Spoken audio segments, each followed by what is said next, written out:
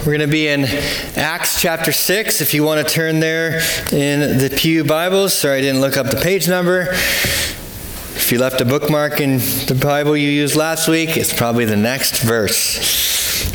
We're going to read the first 7 verses of Acts chapter 6 this morning and spend our time there. So would you stand for the reading of the Word of God this morning?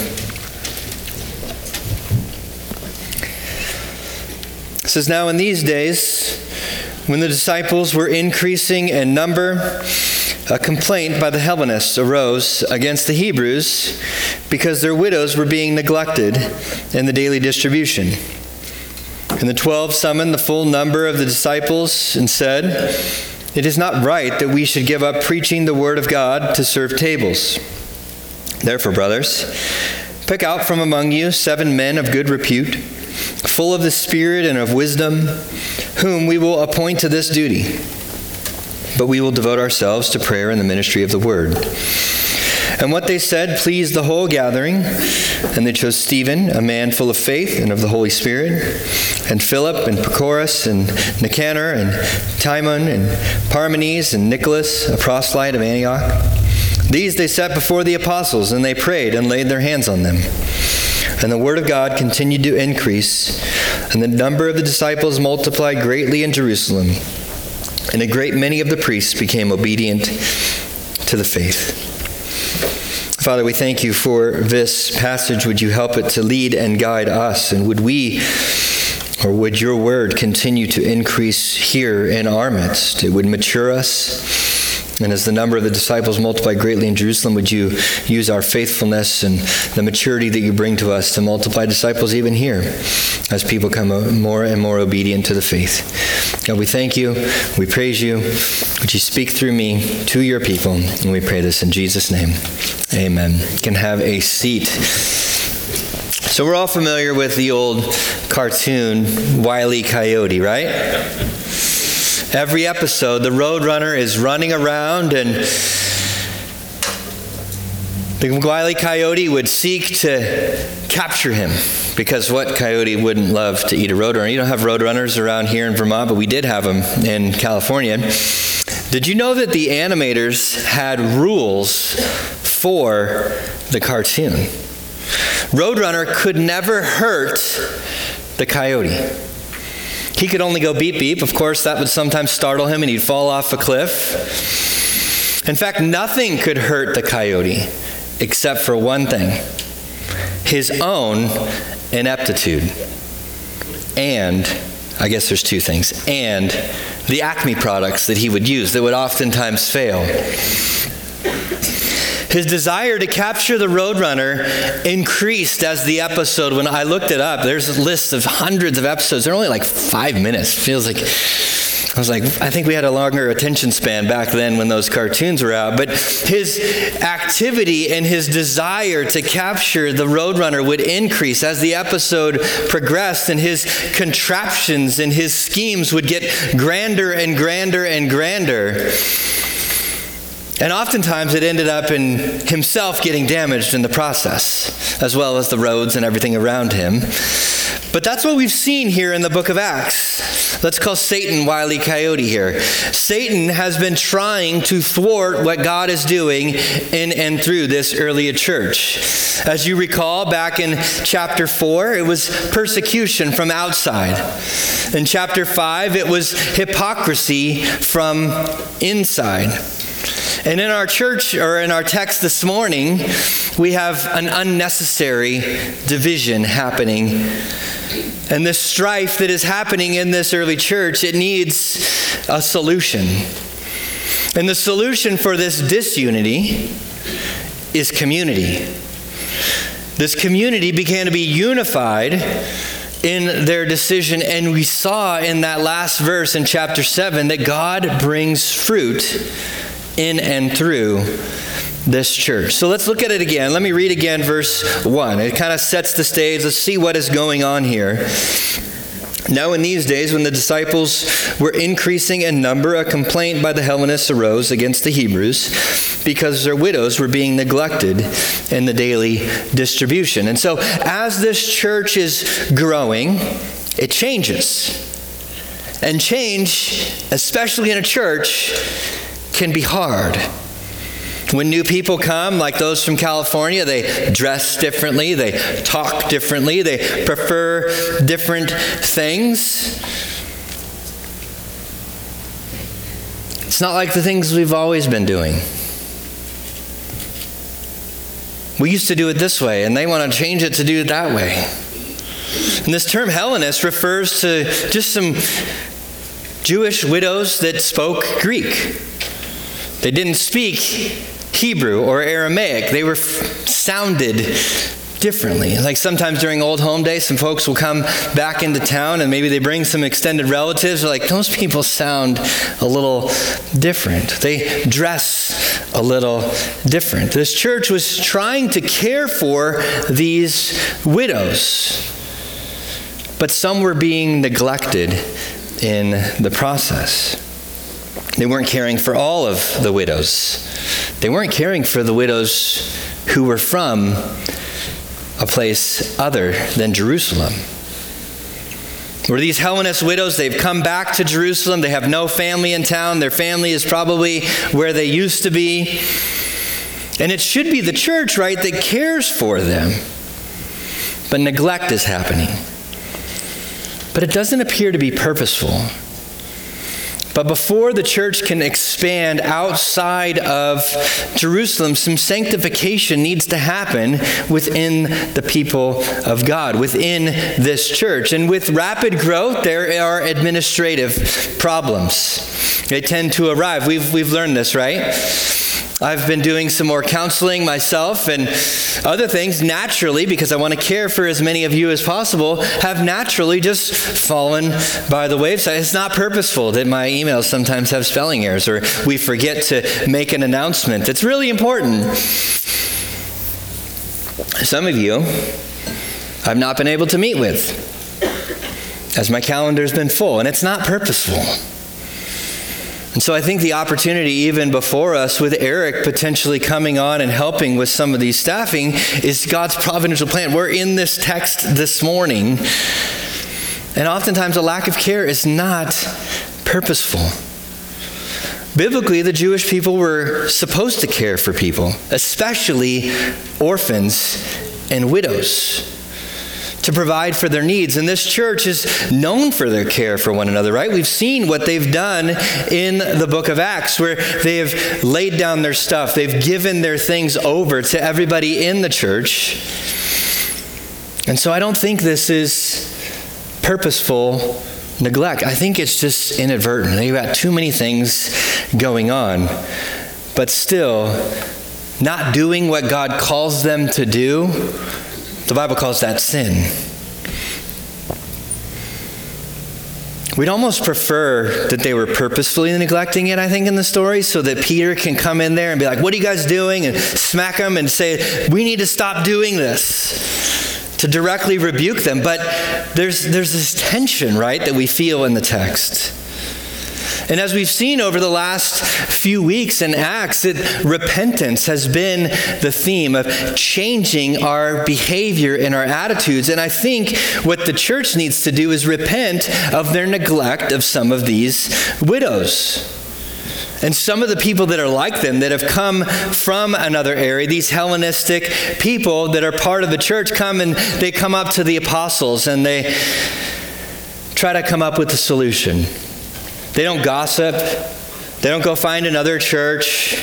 They don't slander the leaders. Can you believe they've done this? They don't roll their eyes, the Hellenists, again, when they walk by them. They go to the leaders. Do you know some people are being disregarded? My guess is the apostles probably were unaware of what was taking place. But Satan, he loves disunity, especially in the church. He's got that anvil ready to crush the people of God, or he's got that bomb on the side of the road ready to just make it explode as they go by. But this is God's church. And God has rules for his church. God is sovereign over his church. God is protecting his church. The Spirit of God dwells within God's people. The scriptures guide God's people. And God used some of the people in the church to speak up, to make something known that was not right. And so, church, before we move on, we can admit we're not perfect. Sometimes we have disagreements. Sometimes we have disunity. Churches will feud over a preaching style or type of music, how we care for one another, where we give our benevolence money to, which missionaries or organizations we should support. But loving one another is our priority. And I need to be honest with you. Sometimes your leaders, myself included, are blind. Sometimes personal preferences get in the way of biblical priorities. Sometimes we can make miscalculations. We learned that, right, with the roofing discussion, right? That's why today we're only having a discussion. We're not making a decision on the roof. Let's talk about it. Let's figure out, are we missing anything? Are we not understanding something with the things that are before us? And the apostles, they listened to the person coming up to them. They didn't see the person coming over to, one of the Hellenists is coming. I'm going to go to the other side of the room, or ignore them. They didn't respond with, I'm the leader, right? It's a community problem of disunity. And unity is addressed by the community. Look again what happens. The 12 summoned the full number of the disciples and said, "It is not right that we should give up preaching the word of God to serve tables. Therefore, brothers, pick out from among you 7 men of good repute, full of the Spirit and of wisdom, whom we will appoint to this duty. But we will devote ourselves to prayer and the ministry of the word." They must be congregational because they have a family gathering. They have a family meeting, and the leaders take initiative to gather the whole church together. Remember, this church is thousands of people. It's not like us, thousands of people. And they want to maintain unity. They want to move forward. They make it a community solution time to fix the problem going on in the church, even though it was a small fraction of those thousands of people who were being neglected. They all participate in the solution.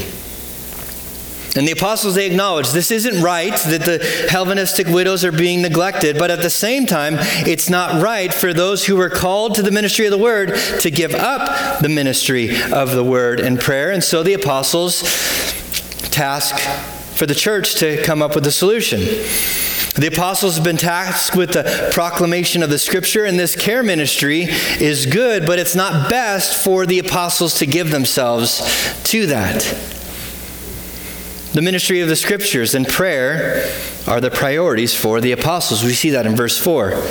If you recall back in Acts chapter 1, Jesus had mandated to the apostles to bear witness to what they have seen and heard, not forsaking the ministry of the Word of God in proclaiming and preaching and teaching the Gospels, or the gospel.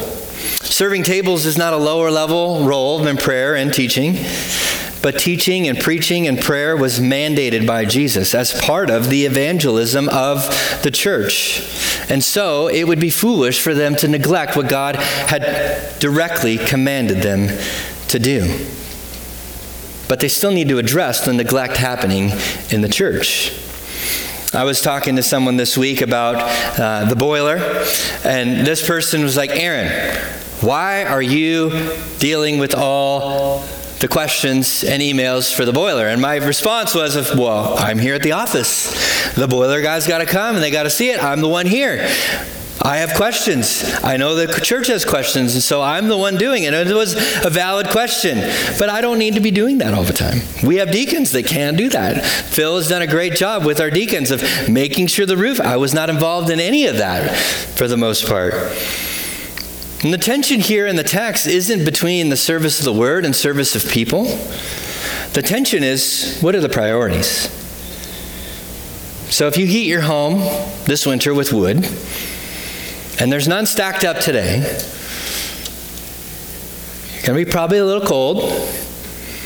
But most importantly, going deer hunting this afternoon is probably a bad idea. And if you men think that you're going to go deer hunting and you have no wood for winter, you should ask your wife if she thinks it's a good idea. Overseeing the distribution to the Hellenistic widows would distract the apostles from their primary responsibility. And modern ministers today often will misuse this statement as a biblical warrant to refuse doing the menial tasks within the church. That's why I make sure I write the emails for the church, just so you know I'm still doing stuff, and you get all the spelling errors and lack of grammatical observations in the process. But officers, they start to take shape in the church here. To this point, only the apostles were leading, right? It's hard to lead a church of our size. Can you imagine 12 guys leading a church of thousands? An overseer or an elder has to make sure that ministry happens while preaching the word and praying. And there are certain things an elder doesn't need to do, but he still can do it. An elder should be loving and caring. He should be willing to serve. But the highest priority for an elder is the ministry of the Word of God and prayer. And the plan is, go find 7 men to help with the need. First, these men should be of good repute, with a good witness. Remember the apostles, they have been given this task to bear witness to who Jesus is and what he has done, of the life and ministry, his death, his resurrection. And it's a unique and unrepeatable, absolutely foundational aspect of the church's movement that the apostles need to give themselves to these things. And these new deacons also need to have a good witness of their good character. They could have chosen some women. There were prominent women that were part of this church, right? We saw that back in Acts chapter 1 of Mary and the other women who witnessed the resurrected Christ in the tomb. But they chose men with a good witness. And there's nothing against the abilities or the usefulness of women within the church, but since the very beginning of creation, God has given the task of men to lead in the home and in the people of God. And there is great responsibility and there is great accountability to this, as we also saw in our 1 Timothy study. But with a good reputation, these men are also full of the Holy Spirit, where the Spirit's power is manifested to such a degree that the Spirit is to work in and through them. Deacons shouldn't be just the guys that we like. Deacons shouldn't be the guys that are really good at some of these tasks. They are to be spiritually gifted men who are mature in their faith.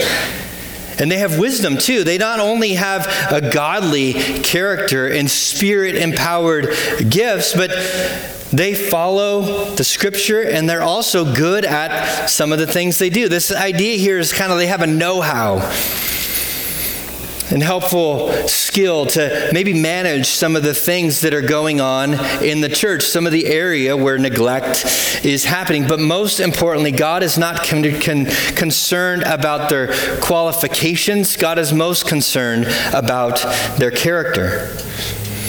And the apostles, they could have just said, well, here's a few men, let's just appoint them and give the task, delegate it, and go. But they asked the church, I want you to go find these men. I want you to go bring these men of this character for this task. There might be a day where we even ask you, maybe soon, hey, who in this church do you think should be a deacon? They might not be qualified, but who do you see that could be a good fit for serving the needs of this church, where the church participates with the leaders? Sometimes we come with a guy and say, hey, this is the guy that we think would be good for this role, and sometimes we would love to hear from you. I think this guy would be great at serving the needs of this church. And with these set priorities, it pleased the church. Look at verse 5. And what they said pleased the whole gathering. And so they chose those 7 men. And at the end, they set these before the apostles. They prayed, and they laid hands on them. And so the community addressed this unity problem together. And it became a community solution for the entire church. And the entire church was pleased with the outcome. I've heard it before that elders serve by leading, and deacons lead by serving. And when this happens, the church is collectively blessed. And so this church here we see in the book of Acts, they were happy. I would love for you all to be happy with every decision that I or the elders or the deacons make. But I know it's not realistic. But what this church did is they worked together. They were unified together in their decision, and everybody participated. And so they appointed the 7, and the whole church, not just the apostles, laid hands on them. You see that in the language. If you look at the original language, it's not just the apostles laid hands on them. The entire church laid hands on them and sent them out for this special work. And the 7 are chosen, and guess what? It appears that these 7 men who are chosen were Hellenists themselves. That's pretty cool, huh? Collectively repenting of the neglect that they had for these widows. They choose folks that are relationally connected to those who were being neglected, who would want to clearly serve who are part of them. And God doesn't only speak through me. He doesn't only speak through the elders. He doesn't only speak through the deacons. He speaks through the entire church, where God is moving through the disciples, the brothers and sisters of the whole church here in the text. And when we don't say something, it's likely not going to change. When we don't ask a question, you're probably not going to get an answer. The apostles proved their humility by listening. Remember, this church has a track record of generosity. They have a track record of unity. They have a track record of doing things together. And it was probably easy, knowing who they were, that when they heard these criticisms, not bad things, constructive criticism, that when they heard it, it's like, oh, you're right. We should probably address that. And so they find these 7 proven men from within the church. They don't go outside. They don't post it on a job board. They don't advertise. They say, who's in the church themselves? And these are not on-the-job type learning things that we want to, these aren't learn-on-the-job type roles. Qualifications should be met within the church, and the congregation then affirms, yes, we agree that these men are qualified.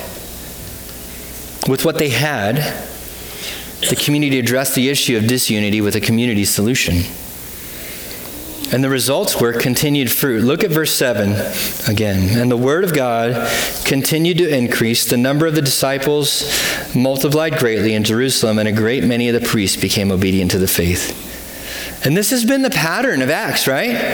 Where they devote themselves to the Word of God in prayer, and the church grows, where personal maturity, as each of us are growing in our faith, as the church has modeled for us, it turns into a congregational multiplication, where maturity is guaranteed growth for those who are devoted to and submitted to the Word of God, the Scriptures, and prayer. And numerical growth tends to be the ramification of that. But it's not always guaranteed. And so as this church matures, as the nations are reached with the gospel, the good news that God saves sinners through the life, death, and resurrection of Jesus for those who believe, the church grows individually, corporately, and multiplicationally. Made up a word. Friends, we're sinners. We inherit a sin nature as part of our nature of who we are, inherited from our parents. 1 John 1:8 says, if we say we have no sin, we deceive ourselves, and the truth is not in us. Or Paul says in Romans 3:23, for the wages of sin is death. Sorry. For all fall that was a different verse I was going to say later. For all have sinned and fall short of the glory of God. That's what Romans 3:23 says. This church was in sin, we see in the book of Acts. They were omitting and not fulfilling what God has clearly called them to do. And this is when I say, and the wages of sin is death. And that's the church's message. It's the good news that God saves sinners, because the consequences of sin is bad news. And for those who believe in the work of Jesus for them in his death, burial, and resurrection, free grace is available to no longer walk in sin, to no longer neglect what God calls us to in his word. And as the early church gave themselves to community priorities, for maintaining unity, fruit becomes evident, right, in verse 7. But don't miss, there's an important phrase, those last few words. And a great many of the priests became obedient to the faith. Many, not all, of the priests were Sadducees. The same people we saw last week, the Sadducees, who told the disciples to be quiet. The Sadducees who told the disciples to stop preaching, and the apostles said, no, we can't do that because God's a greater authority.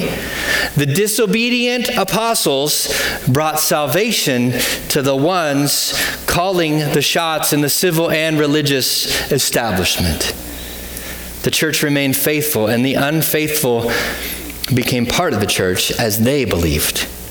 That's like the state of Vermont telling us to be quiet as a church, and a many number of people in the State House started to be obedient to the faith because we said, no, we're not going to be quiet.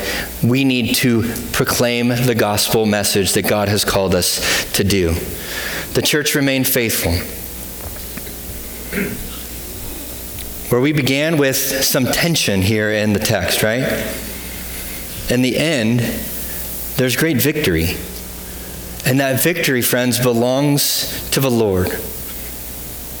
Satan couldn't thwart what was happening in this faithful church. And the whole church participated.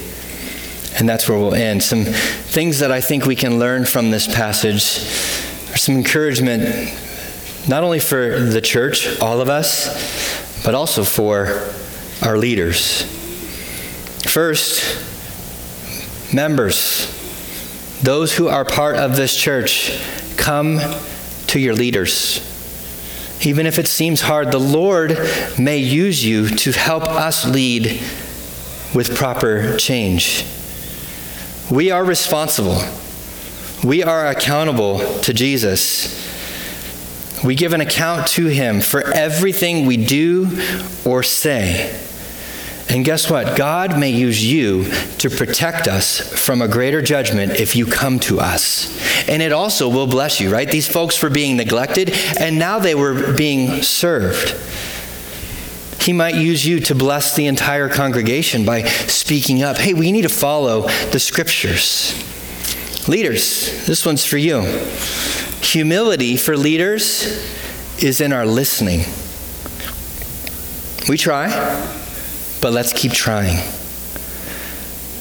Church, if you see us not listening to you, especially if things are clear in the scripture, make a bigger deal about it.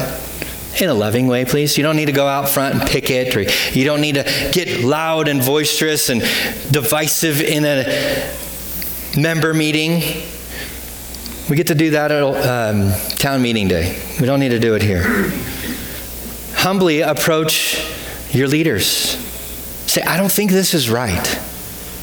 Can you help me see in the scriptures where we might need to not do this or do that?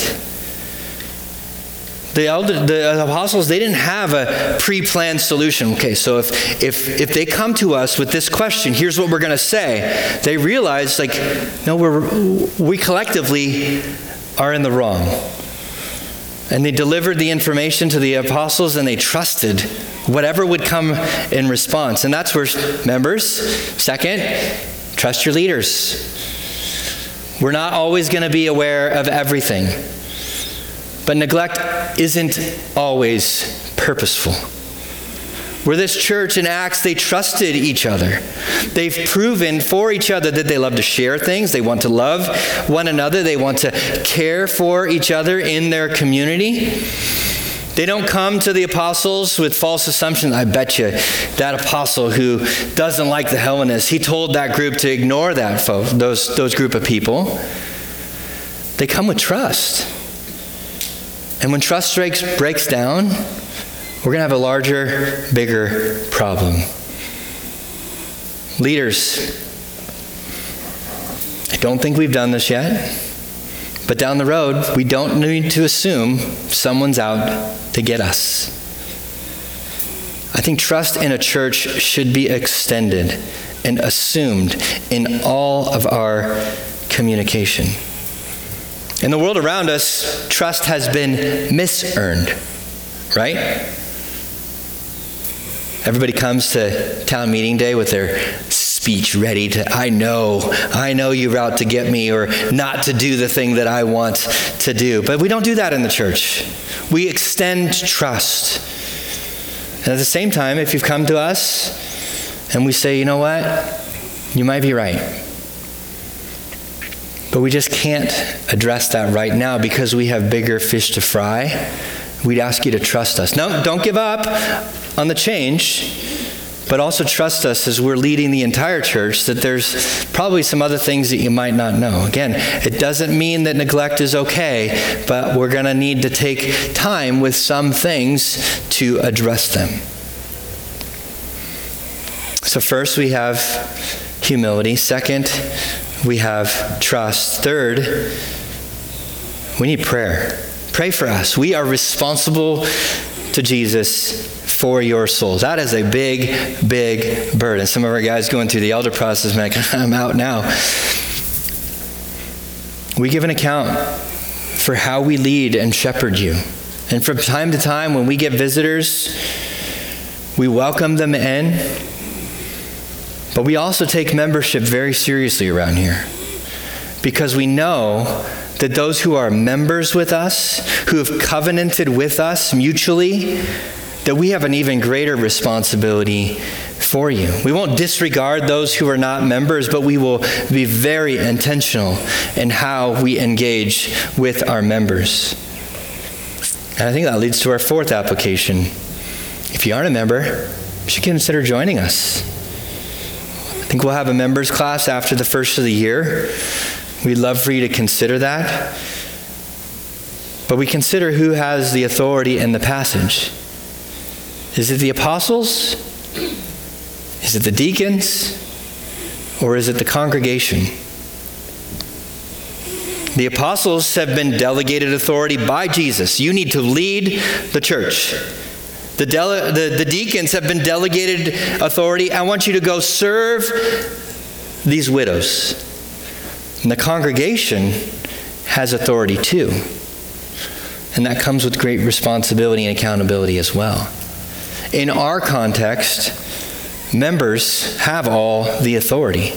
You delegate some authority to me and the other leaders in the church, but members, we covenant with each other.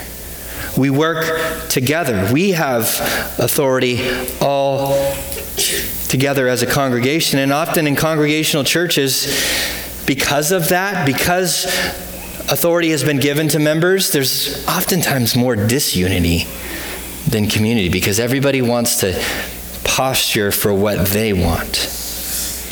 And I think it's sad. But consider this church's example, where humble members, humble leaders work together. And so, church, let's try to do that to the best of our ability. And I do believe that a congregational model is the most biblical. It tends to protect everybody, not only protecting you, but it protects me and the other leaders because we are mutually accountable to one another and ultimately accountable to Jesus, and ultimately the authority belongs to God. And we saw that last week, that Satan cannot overthrow the church because God is the one who has the highest authority. But Satan's going to try. And next week we'll start our Advent series.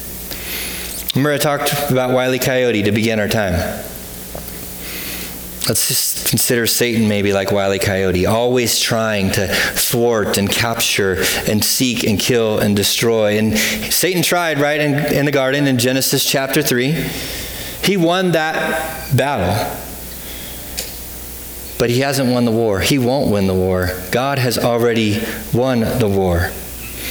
Advent is the season where we celebrate the coming of Christ, the coming of the Messiah, fully God and fully man, to live a perfect life, eventually to die a sinner's death, to rise triumphantly for the church, for those who would believe that, for you and for me. And so consider joining us even for our Advent series. Consider inviting some family and friends who might not be part of the church. Maybe God would give them the miracle of belief and cause them to join the church themselves. And so church, so as long as I'm here, I'm not planning to go anywhere, my prayer is that we will continue to gather together. We will continue to be unified around what matters most. We will continue to devote ourselves to loving God and loving others in the church and those outside of the church, and trusting God as we become and maintain faithfulness, that He will produce fruit. Would you pray with me? Father, we thank you for just the example that this early church continues to give us of faithfulness, dedication to that which you've called us to, perseverance in the midst of challenges. God, thank you for the example of these leaders in Acts chapter 6 that give us as leaders an example to follow in humility and trust and prayer and coming up with solutions that would benefit and bless the community as directed by your word. God, would you help us as leaders to continue to do that?